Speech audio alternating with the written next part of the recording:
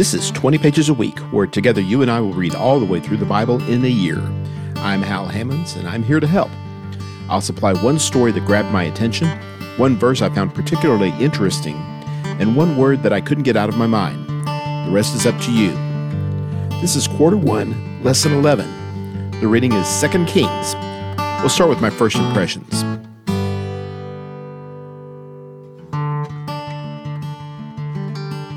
Maybe it's just that I've read this section over and over again, but for whatever reason, I just kept thinking it was going to end quicker than it did. After all, it's a foregone conclusion at the beginning of this book.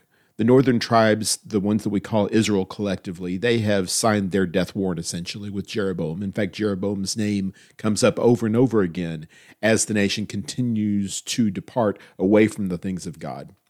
And it's just one negative step after another, drip, drip, drip, drip, until God's patience finally runs out. It's not much better with the southern kingdom either. In the days of Hezekiah, already the fate is sealed for Judah. And yet, Hezekiah lives, and his son and his grandson. And finally, Josiah comes along, which is always my signal. Oh, we're at the end of the book now. Josiah's the last king, and his three sons, there's not really much about them written in the text. But even after that, it continues. There's more bad news.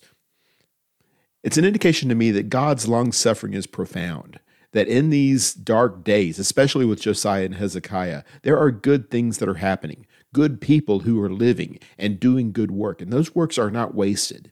And that should give us courage as we face difficult times ourselves. If our world continues to decay, if it continues to drift, that doesn't mean we're just spinning our wheels. God has work for us to do, and we are going to be empowered to do it.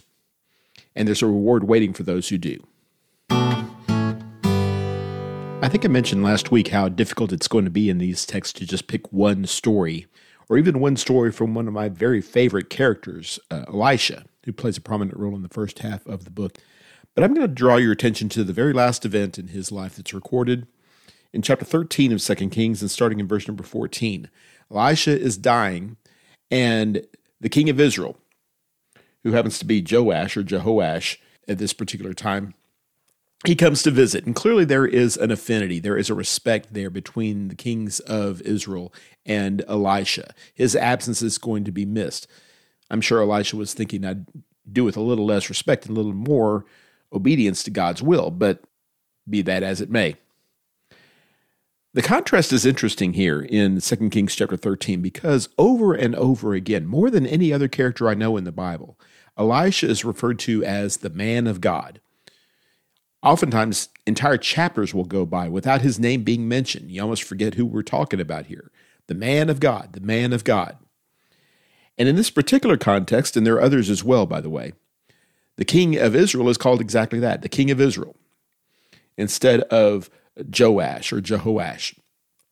In fact, sometimes it's difficult to tell, especially since these names are all very similar among the kings of Israel, which king we're talking about. And I wonder if some of that is on purpose. In the Bible, oftentimes a person's name is taken away, either by God as he speaks to the prophets, or even by a foreign leader like Nebuchadnezzar. Nebuchadnezzar takes Daniel and his friends into captivity, and the first thing he does is take their name away. It's a dehumanizing thing. It's a degrading thing. I own you to the extent where I'm going to decide what you're going to be called. If I take your name away, I'm taking your personhood away. And in a very real sense, I think that that is the way that the text describes these kings of Israel. They're all more or less interchangeable. It doesn't matter which one is which. If I were to receive a pop quiz on what deeds were done by Joash versus what deeds were done by Jehoahaz versus what deeds were done by Pekahiah or whatever, I'm sure I'd fail. Because really, there's not a grain of difference between them. They're all people, more or less, who had some passing interest in the things of God, but really ultimately were going to do their own thing. And then eventually he'd probably be assassinated, and the usurper would assume the throne and do exactly what his predecessor would do. The man of God comes across somewhat differently, though. Yes, in a sense, he's being robbed of his personhood too, but in a very different and profound way. If your identity is taken away and what is left is only your relationship with God, that's a rather exciting thing. Paul talks about being crucified with Christ. It's no longer I that live, but Christ lives in me in Galatians 2, verse 20. That's an example of what we're talking about here. The man of God is only the man of God. The story describes how the king comes to Elisha wanting victory, obviously, over his enemies, the Arameans.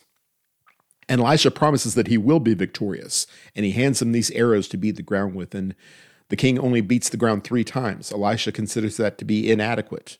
You need more than that to have a complete and total victory. And as a result, he's not going to be completely victorious over his enemies. And this idea of being half committed, fighting the war halfway, getting half of the job done, this is really what the kings of Israel have been all about for generations now. An unwillingness to completely commit to the things of God, half service, half victories. God wants more from us than that. If you've decided to be the man of God, then don't do it halfway. Do it all the way. Completely pummel the devil. God will empower you to do it. The one verse that really jumped out at me this time through is in chapter 17 and verse 33. And it's not even talking about the people of God. It's talking about the Samaritans.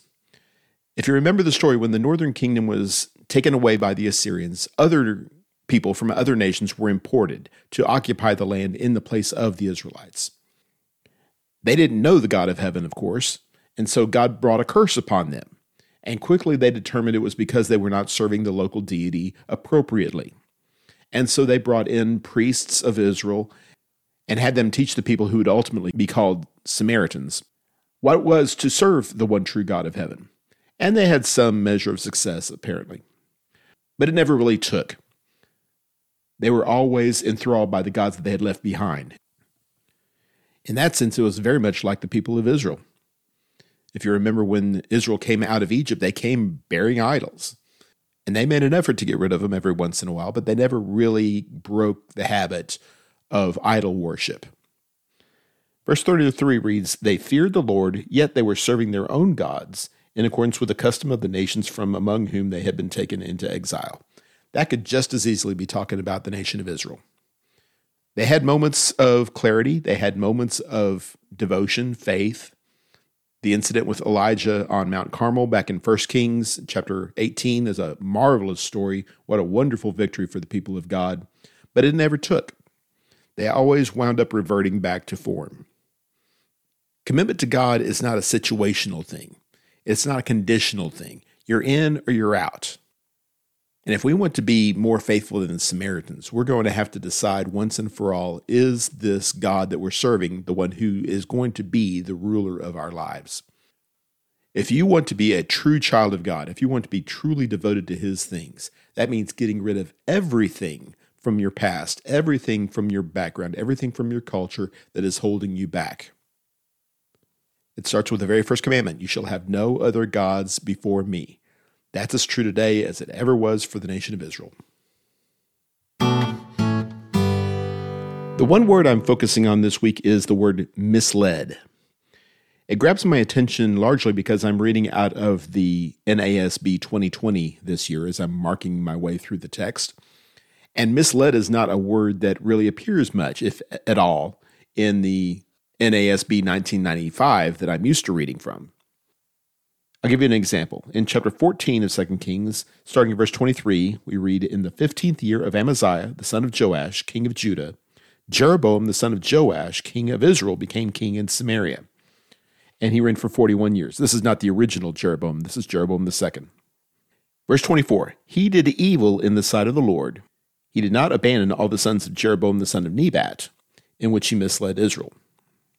That is the first Jeroboam, the one that set up the golden calves at Dan and Bethel. It comes up again in chapter 15, verse number 9. "He did evil in the sight of the Lord, just as his fathers had done. He did not desist from the sins of Jeroboam the son of Nebat, into which he misled Israel." It's again in chapter 15, verse 18, chapter 15, verse 24, chapter 15, verse 28. All the kings did the same kind of thing. They misled the people. Now, mislead is not exactly the opposite of lead. Lead means you are taking someone in a certain direction. Mislead is leading them in the wrong direction. And generally speaking, when we use the word in English, mislead means deliberately taking them in the wrong direction. Now, I'm not a Hebrew scholar. I can't tell you exactly how deliberate the actions of these kings were. But I can tell you this. They knew better. They knew how to do leadership the right way. They were informed by the prophets, by Elijah and Elisha and others as well. And they chose not to go that way. They chose to rebel. They chose to incorporate idol worship into their lives and into the lives of the people. That's misleading to think that we're better off doing it the king's way than doing it God's way. And anyone who tells you the same kind of thing today, it's better to do it the government's way, it's better to do it the pastor's way, it's better to do it the book's way, rather than do it God's way, as revealed in the Bible, that person is misleading you.